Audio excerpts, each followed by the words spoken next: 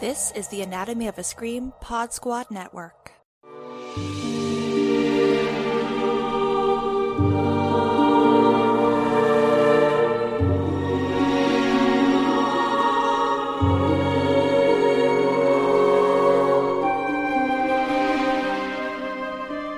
And welcome back to Nightmares and Dreamscapes. It's a Stephen King adaptation podcast. We're talking about Apple TV's Leezy's story. And I'm Joe Lipsett. And I'm Terry Menard. And once upon a time, there was a man who was so narcissistic enough to call his story Leezy's story when it was really actually a story about his troubled life. Oh my gosh, Terry. I didn't even know what to do with myself when it began because I just said, wait, no, Terry and I already put this to bed. We said no more flashbacks. We're done with the flashbacks. There's nothing new to discover about Scott Landon's life. We can just move on. The moment it flashes back and we're back with poor young Scott with his horrible daddy sitting there and he's making him a moldy sandwich. I'm like... But we had a whole episode devoted to their relationship. Do we really need... I mean, granted, I did think that it was, hate to use the word nice, but it was an interesting twist that he ended up killing his father. It was very surprising to me, I guess. Okay. Partly because of how, I'm not sure what the term is, bloodthirsty, like how unceremonious he just sort of dumps the body, how like planned it feels, how... a little bit sociopathic it feels to just do that. I mean, I don't know. I thought there was going to be a little bit more struggle. You know, we're so used to seeing people say, kill me, put me out of my misery in horror movies. And the person says, no, I can't. No, we have to have this big back and forth exchange. And here it's like, hey, I sent you on a bull hunt. Just, you know. Let me go grab that pickaxe and I will just end this for both of us. I'm done with you, Dad. You already cued me that only one of us can get off of this farm, and it sure as fuck is me and not you. Yeah, and then we have him tie him up, drag him out with his little tractor, and boom, dumped in the well, never to be seen again, apparently. Because apparently the cops in this are just... Oh, God, no. Yeah. No, I thought it was the cutest little murder cover-up ever. Just watching him climb up onto that little tractor, drive around, super slow-mo. Yeah. It was adorable if it weren't so horrifying. Right. Here's the thing. Would this have played better if this had have happened in that other episode and it had just been an entire episode of Scott Landon backstory? I don't honestly know the answer to that because this was actually kind of an extended part of this whole episode. And I just like, do I really, that episode was so long as it was. I mean, it wasn't so long, but like, it was like, what, 47-ish minutes. And I'm like, would I really like it as much if we added an additional 20? I don't like the fact that this is sort of the final twist or the final surprise or the final aspect of the story that was left unsaid between the two of them. It just, I don't know. And you mentioned off air, Joe, that there's a question here of whether we set ourselves up or whether Stephen King has set us up. But like, if your story is called Lucy's Story and the intent behind it is sort of a love letter to your wife, and the intent is supposed to be this sort of ennui about, you know, I'm had a brush with death. I could die. I hope that my wife is able to move on afterwards and progress past the Stephen King name or the Scott Landon name. And yet we have a series that is so focused more on learning about Scott and learning about his life than it is about Leecy. And we don't even really get much in the way of what her life is going to look like afterwards. For a movie that is about grief is a bull hunt, she says, and this is about her letting go, we don't really see her moving on. No, it's very firmly about her letting go, hence the scene where she goes back into Booyah and she watches Scott in his weird transparent plastic shroud disappear into the water, and it's gorgeous and all of that, not refuting any of that. Yeah. But this is all about him and her, like the end of this relationship. And I am left with absolutely zero clarity as to what Leezy's story is or where she goes ahead in the future. Like, Was I happy to get a brief glimpse of the sisters as children and their father made them, the Hollyhocks boat, and we get to see them playing around and having a bit of a happy playtime adventure? Sure. Would I have liked to see a version of that, but drawn out and something richer and deeper and more meaningful? Yes, because honestly, I didn't need more Scott in this episode. I didn't need final twists about how he killed his father. I didn't need to say goodbye to him. We've said goodbye to him. This is episode 8. Where is Lizzie's story, Terry? Every time we feel like she has agency or she's given agency, the story seems to undercut her at every single turn. And I thought it was interesting that she goes back into the Booyah Moon one last time and sort of, she sees, like you said, Scott with his, I don't know, I kind of give me like a baby's cowl like motif. So she sees that, she like gives sort of a salute to the long boy as like an understanding between the two of them, I guess. But like, so there is something there that I thought could have been interesting, because you have a woman that is, on the verge of letting go, but is unable to help herself. Because let's be honest, they've been married for a very long time. There's that connection there. They have that love there. And so if you had that ability to go back to this magical place that basically created your husband, and you could go back there, there's that allure, that pull that would easily make you want to keep going back to that same place and over traumatizing yourself. And I thought, are we going to get this aspect of it? And we don't. No, absolutely not. And so again, every single time there's a moment where the story could be about Lisey, we instead are having her reaction to the fucked up life that Scott has had. Yeah. It's just so disappointing. And we mentioned this off air as well. So we did have the opportunity to cover The Outsider, another Stephen King property. That one aired on HBO. And it feels very similar, where, like a lot of Stephen King properties, there's so much interesting ideas. There's so much going on. And then somehow the story just seems to run out of steam at around the halfway point. And then we're left dragging our heels, wondering, does he even know what's going on? And obviously the big difference here is that he didn't write all of The Outsider, the TV show, rather.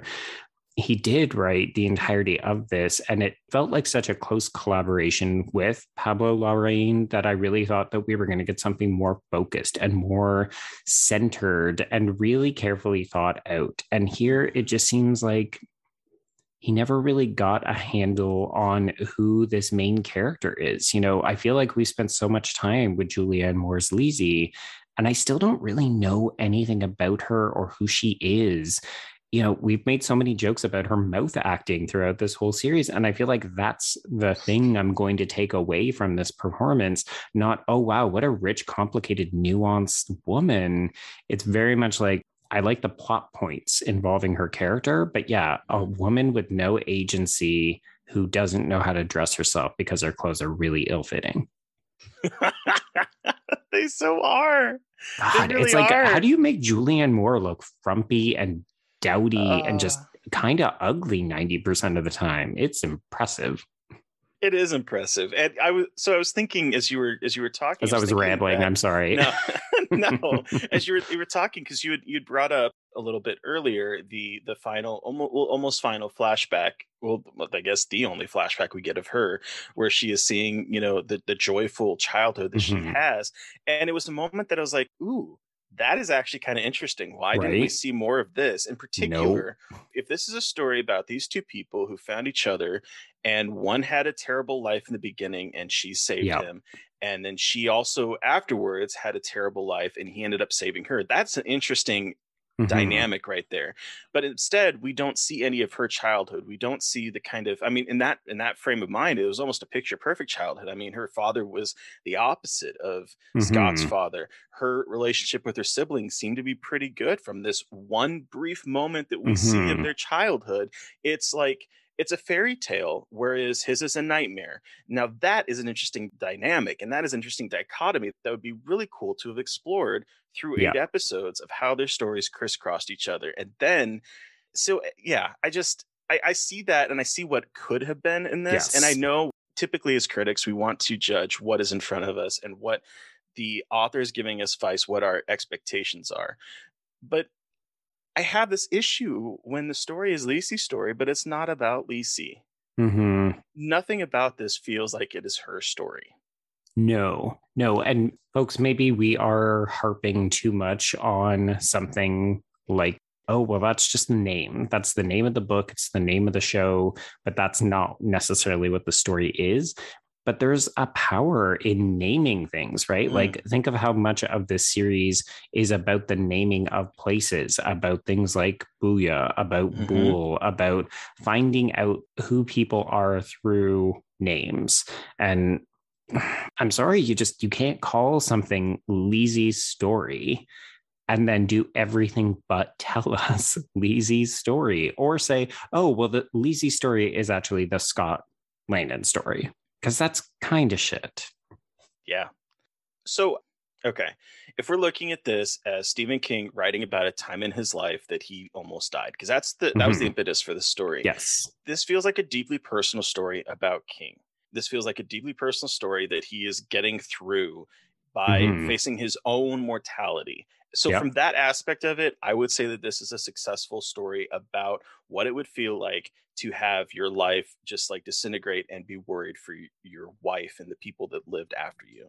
I can see this as being sort of like that. But I don't know. Again, like you said with the name, it feels as if we're being a little disingenuous about what the story is about, and we're selling something other than what the story is actually about. Yeah. If this is about your crisis of faith in the face of trauma, then make it about a character who is on the verge of death. Like, do a horror Citizen Kane for a novelist and make it all about, okay, what was my life? How did I get to this moment? How did this woman anchor me and keep me tied to the real world when I kept being sucked back to this imaginary world that I was drawing all this creative energy from, but it also fed my trauma because of my terrible backstory. Like, that all sounds great, and maybe then it's Scott's story, but you're cueing me to expect something. And you're foregrounding these three women and their relationship and how this woman is being terrorized by a crazed fan. And really, at the end of the day, it's all about, oh, well, my famous husband. Like, in a way, this actually justifies everything that Jim Dooley was saying. She really is just the wife. Unfortunately, yeah, I can't disagree with that statement. And that's horrifying because Jim Dooley is an alt-right, creepy, horrible person. Like, I don't know. I don't want to belabor the point. Maybe now that we've raised the Jim Dooley-ness of it, we can talk about the best part of this finale. Let's talk about the best part. Yes, absolutely. Because this opening was fantastic. Yeah. I loved everything about it. I loved the fact that it was kind of giving me a little bit of Jurassic Park vibes with the way that they weren't showing the creature. Yes. It was like the rustling trees and whatnot. It gave me that sort of, ooh, there's something there and it's going to burst out at any moment. Yes. And then when we finally see up close and personal this creature that has been lurking in the background, and we've seen brief shots of his horrific bodies on face, we see him actually moving, and it actually gave me Freddy Krueger vibes from the Dream Master, where we see like his body and the bodies are all fighting within it. It was giving me that less body horror, less society grossness, but it was still giving me all of these like poor souls that have been trapped, I guess, in this realm and have found a bigger form to be. And it was giving me like all of this fantastic horror in your face moments that I loved. Yeah. And I remember we spent really the last couple of episodes talking about how we wanted to see some kind of satisfactory end to Jim Dooley. It was inevitable that he was going to meet his end here in the Booyah Moon. But I almost love the subversion of, okay, we're going to give it to you, but we're not going to give it to you when you expect it. Because he ends up getting picked up and you think, oh, is that it? Is he just going to get a little squished? And then he kind of gets slammed down into the ground. And then we see him get dragged and it's good stuff. And then we see him almost cannibalized by these damned figures that comprise the Long Boy. And that's horrifying. They rip him apart. And that's exactly what you wanted last episode. You were hoping for. And I was like, Joe got that right, because they were fucking ripping him limb from limb, head from body. And it was... And the funny thing is that you also think that, okay, well, that was satisfying. That's the end of it. And now we can move on. And then later on, his various body parts show up in the pool in the real world. And I liked it. That moment was so great. And again, we've talked before about Pablo's staging and his cinematographer. And this was a beautiful shot of the shot. It's underwater. It's looking up at the surface through his mangled body parts. Up at Lisey looking down at him with her arms crossed. And it's like this perfect encapsulation of this destroyed body and her just like, yep. And I loved it. I loved it. I kind of also loved it as a bit of symbolism in the way that the waters have been polluted. So she had to bring Jim Dooley to this world. She had to engage the Long Boy, but in so doing, she has also lost a certain amount of innocence. Because remember, we were introduced to Lisey in the pool for the first couple of episodes. This is where she was doing all of her reflecting and her pondering. And you get the impression she will never use that pool again. Yes, absolutely. You're right. Because the whole season begins with her kind of floating in that pool, and it's like mysterious. And now you're right. That innocence is gone. And it is, I wouldn't want to swim in that pool with Dooley parts. Gross. We also don't get some good humor. We get some really good humor in this, though. I really loved the first thing that comes out after she leaves the Booyah Moon, and she and Darla and Amanda hug, and they have that moment. She's like, "You lied about the gun," and Darla's like, "Yeah, I did. You want to get into that now?" It's such an offhanded comment, but it's like, really, bitch? We're having a moment. You just survived a fucking murderer, and you want to talk about the fucking gun. Well, it's confirmation that the relationship between the three sisters, despite everything that they have been through over these 8 episodes, has not changed that dramatically. So Darla and Lisey are still going to be in it. Even Amanda and Darla get a bit snippy with each other when they realize in that first scene, when they realize that Lisey has gone over, and Amanda's just like snippy with Darla, and it was pretty enjoyable.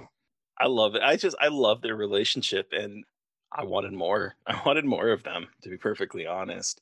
Yeah. I mean, I do think that's one of the other things that bothered me about this finale, not to sort of swing it back to the negative, but so much of our time is dedicated to the aftermath of what happens to Jim Dooley. It only comprises 10 minutes of this finale. So we are in and out of Booyah Moon, and he is ripped apart in 10 minutes. And then we have 47 minutes left.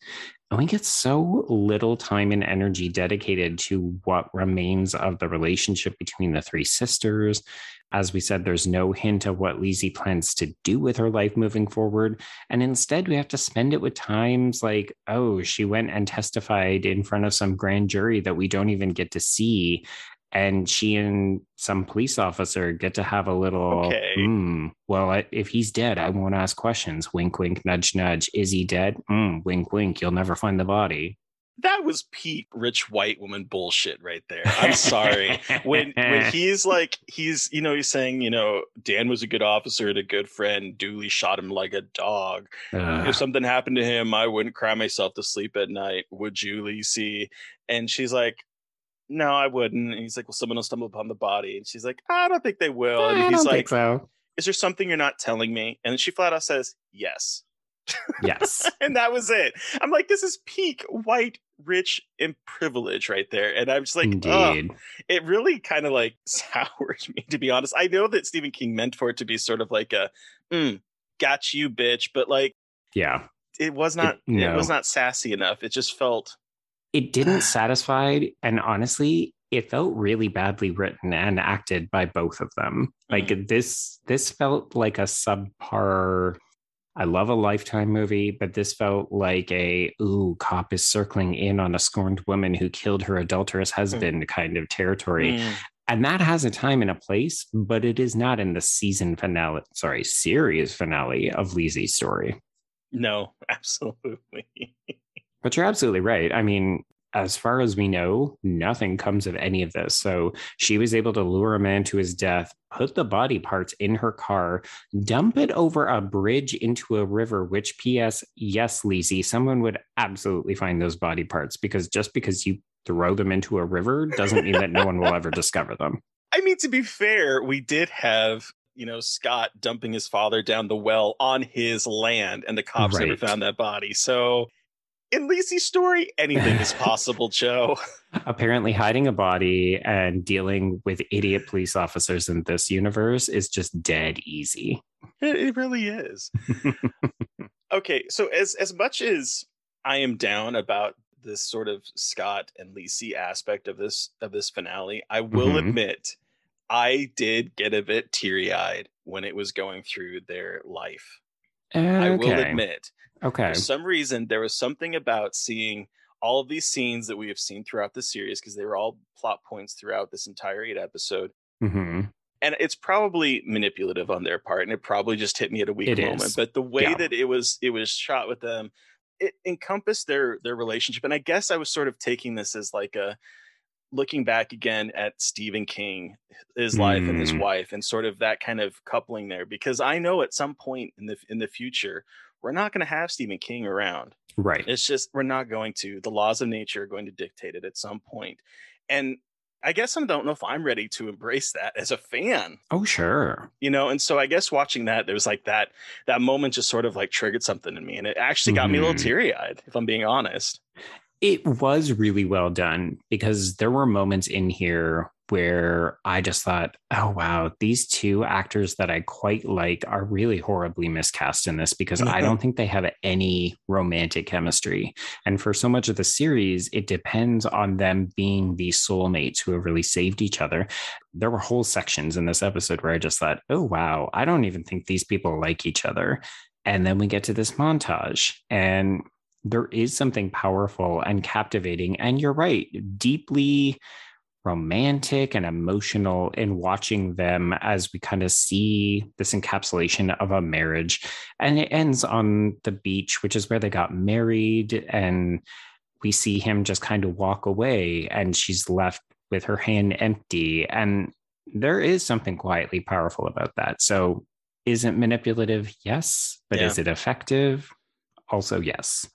And then we get the final moments of the episode where she says, "I'll be okay," and she turns the photo over. I mean, it's a very writerly thing, and it is on the nose, but it did kind of give that finality. Like, I don't think anyone in real life is going to be like, "I'll be okay, I'm going to turn over this photo now," and just sort of ignore that you have ever existed.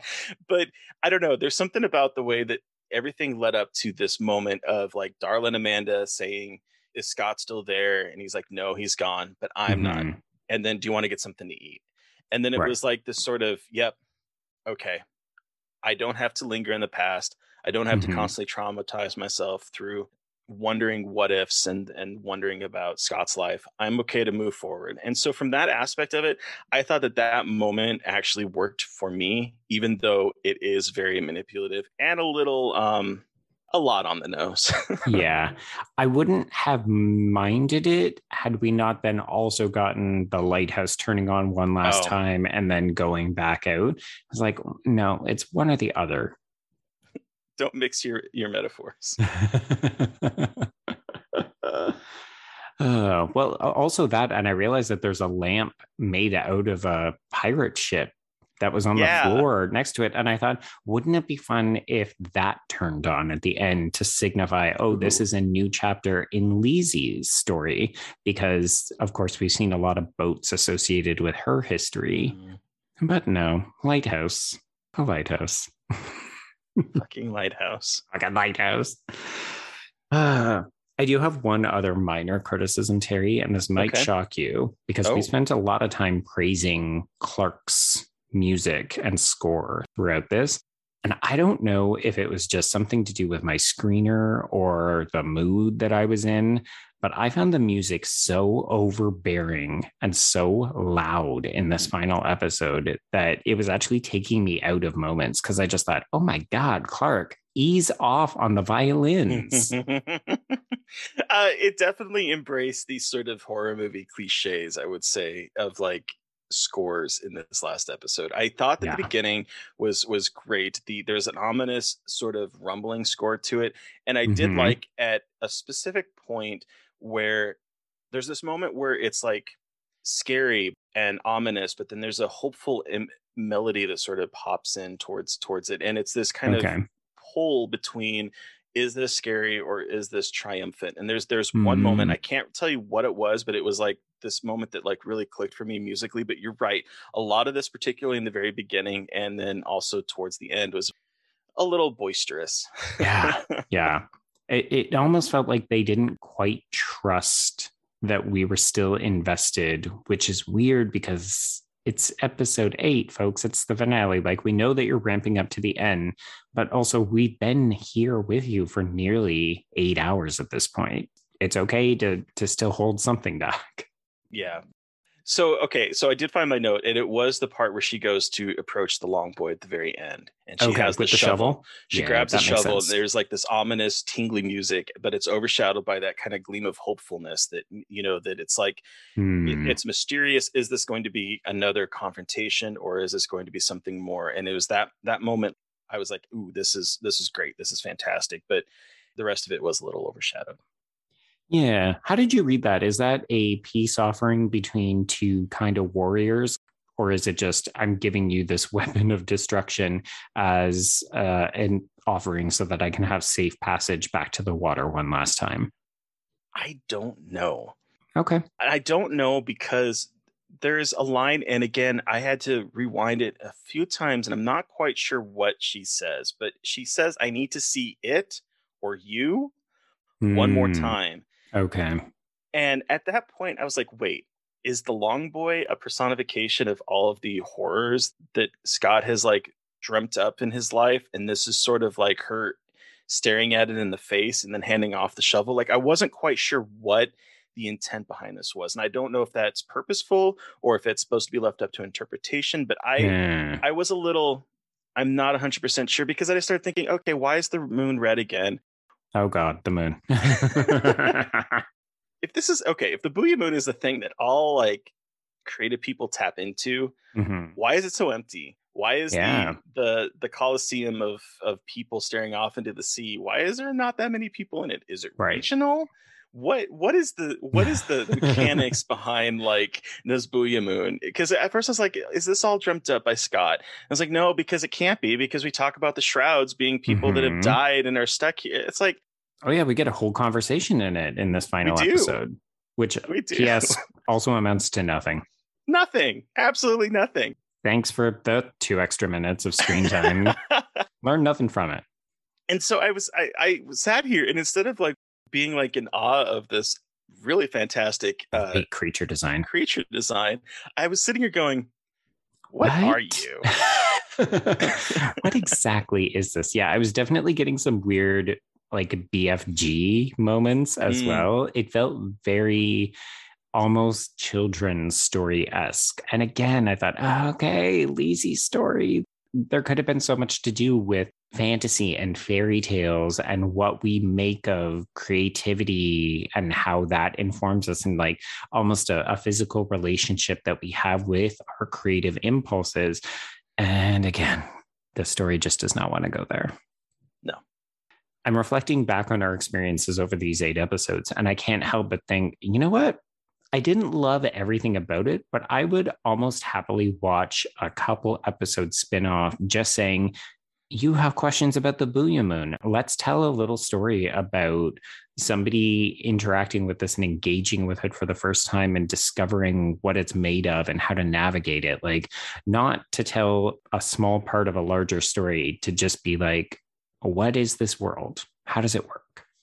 I would love that. I'd love to see some kind of short episodic story about what this place is, because it is a very interesting creation. I love this design of it.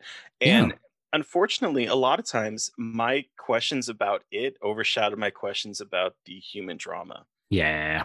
Which is unfortunate. But it also shows like how interesting this Booyah Moon, this ridiculously named place, actually is. And you're right. I would love to see something that kind of delves a little bit more into that kind of world building aspect of it, because it is a world that could be ripe for exploring, I think. Oh, yeah. Yeah. So, Terry, this brings to an end Lizzie's story. Do you want to give this a rating for the season? Oh, boy. Yeah. Gosh. You know, it's a show that had some really high highs. When it was working, it was like I was absolutely engaged and I was loving what it did. I loved the opening, ominous, like a mysterious beginning to this season. I know we kind of differed a little bit, but I really loved the flashback with Scott and his brother and his family, because that was horrific. I loved the climactic, the penultimate episode and the climactic battle. There were moments in here that I was like, this is a fantastic show. I just can't help but think how much it would have been better if it was more condensed, or if we had spent more time developing Lisey as a character, because I still, at the very end of this, and we've harped on this too much, but I still, at the very end of this, do not know who she is as a person. I only see her as filtered through Scott Landon's eyes. Yeah. And that is unfortunate. So I think as a whole, I'm giving it a C. Okay. Some episodes were A's. Some episodes were D's. Yeah. I can't quite give it a B. What about you? I was thinking the same thing, because I've been kind of pondering this all day. I got up first thing in the morning and I said, okay, it's a long episode. Watch it now before you go to work and so on. So I've been sitting with this episode all day and just thinking, this is actually kind of a representative sample of what the whole show is like. Those opening 10 minutes, so good, so enjoyable, so fascinating, great mixture of drama and horror, and then some funny stuff with the sisters, but also a bunch of stuff that just didn't quite make sense, didn't coalesce, didn't quite work, some iffy acting choices by Julianne Moore and Clive Owen. Everything ended up coming about halfway to me. So I ended up being like, yeah, this is about a 2.5 out of 5, or somewhere between a C, C+. Which is disappointing, because I am thinking back on some of the conversations we've had. You're right. When the show was firing, it was really working for us. There were just too many points where it needed to be tighter. It needed to be clearer. It needed to be more focused on Lisey. That's the simple gist of it. Yeah, I can't disagree with that. Yeah. But remember, Joe, a flower blossoms for its own joy. Thank you, Oscar Wilde. I do not like it when shows open with quotations that try to make them seem deep. It's unnecessary. It seems so pretentious. Yes. Yeah. But at least this was still better than the finale of The Stand. We can agree on that. I would rather watch this again than any of the single episodes of The Stand. I'm confident in saying. Put that on the poster. There we go. Selling your future Blu-ray release of Lisey's story better than any single episode of The Stand. Oh, okay. Well, folks, this brings to an end our journey into Lisey's story. Terry and I haven't quite decided what the future will bring for Nightmares and Dreamscapes. We're going to keep our eyes on future Stephen King adaptations, and we may return in some form in the future, but we're not ready to say just what yet. You know, we're going to float it around like Jim Dooley body parts in a pool. But in the meantime, Terry, if folks want to get a hold of you to talk to you about any outstanding aspect of Lisey's story, how would they get a hold of you? You'd be able to reach out to me on Twitter at Gaily Dreadful. And Joe, if they want to tell you a bedtime story that's not focused about the character that it's supposedly about, where can they find you? I'll be in the Booyah Moon, bitches. AKA Twitter. Right, yeah. It's its own dirty cesspool. You can get a hold of me at B Stole My Remote, and that's the letter B. And once again, thanks to the Anatomy of a Scream Pod Squad Network for hosting the show. It has been a real pleasure doing this with you, Terry. We get to hang out on a weekly basis regardless, but it's been fun to have something to kind of center the conversation around.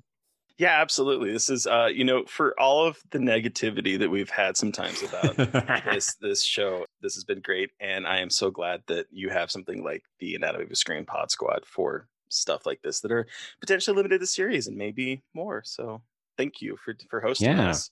Folks, if you've enjoyed this kind of thing, you could be doing this yourself because, of course, we're always on the hunt for new limited series. So feel free to pitch the network if you've got a cool idea. Yes, absolutely. All right. Well, without further ado, let's slink back into the Booyah Moon for one final time, Terry, as we bid adieu to nightmares and dreamscapes. For now. For now.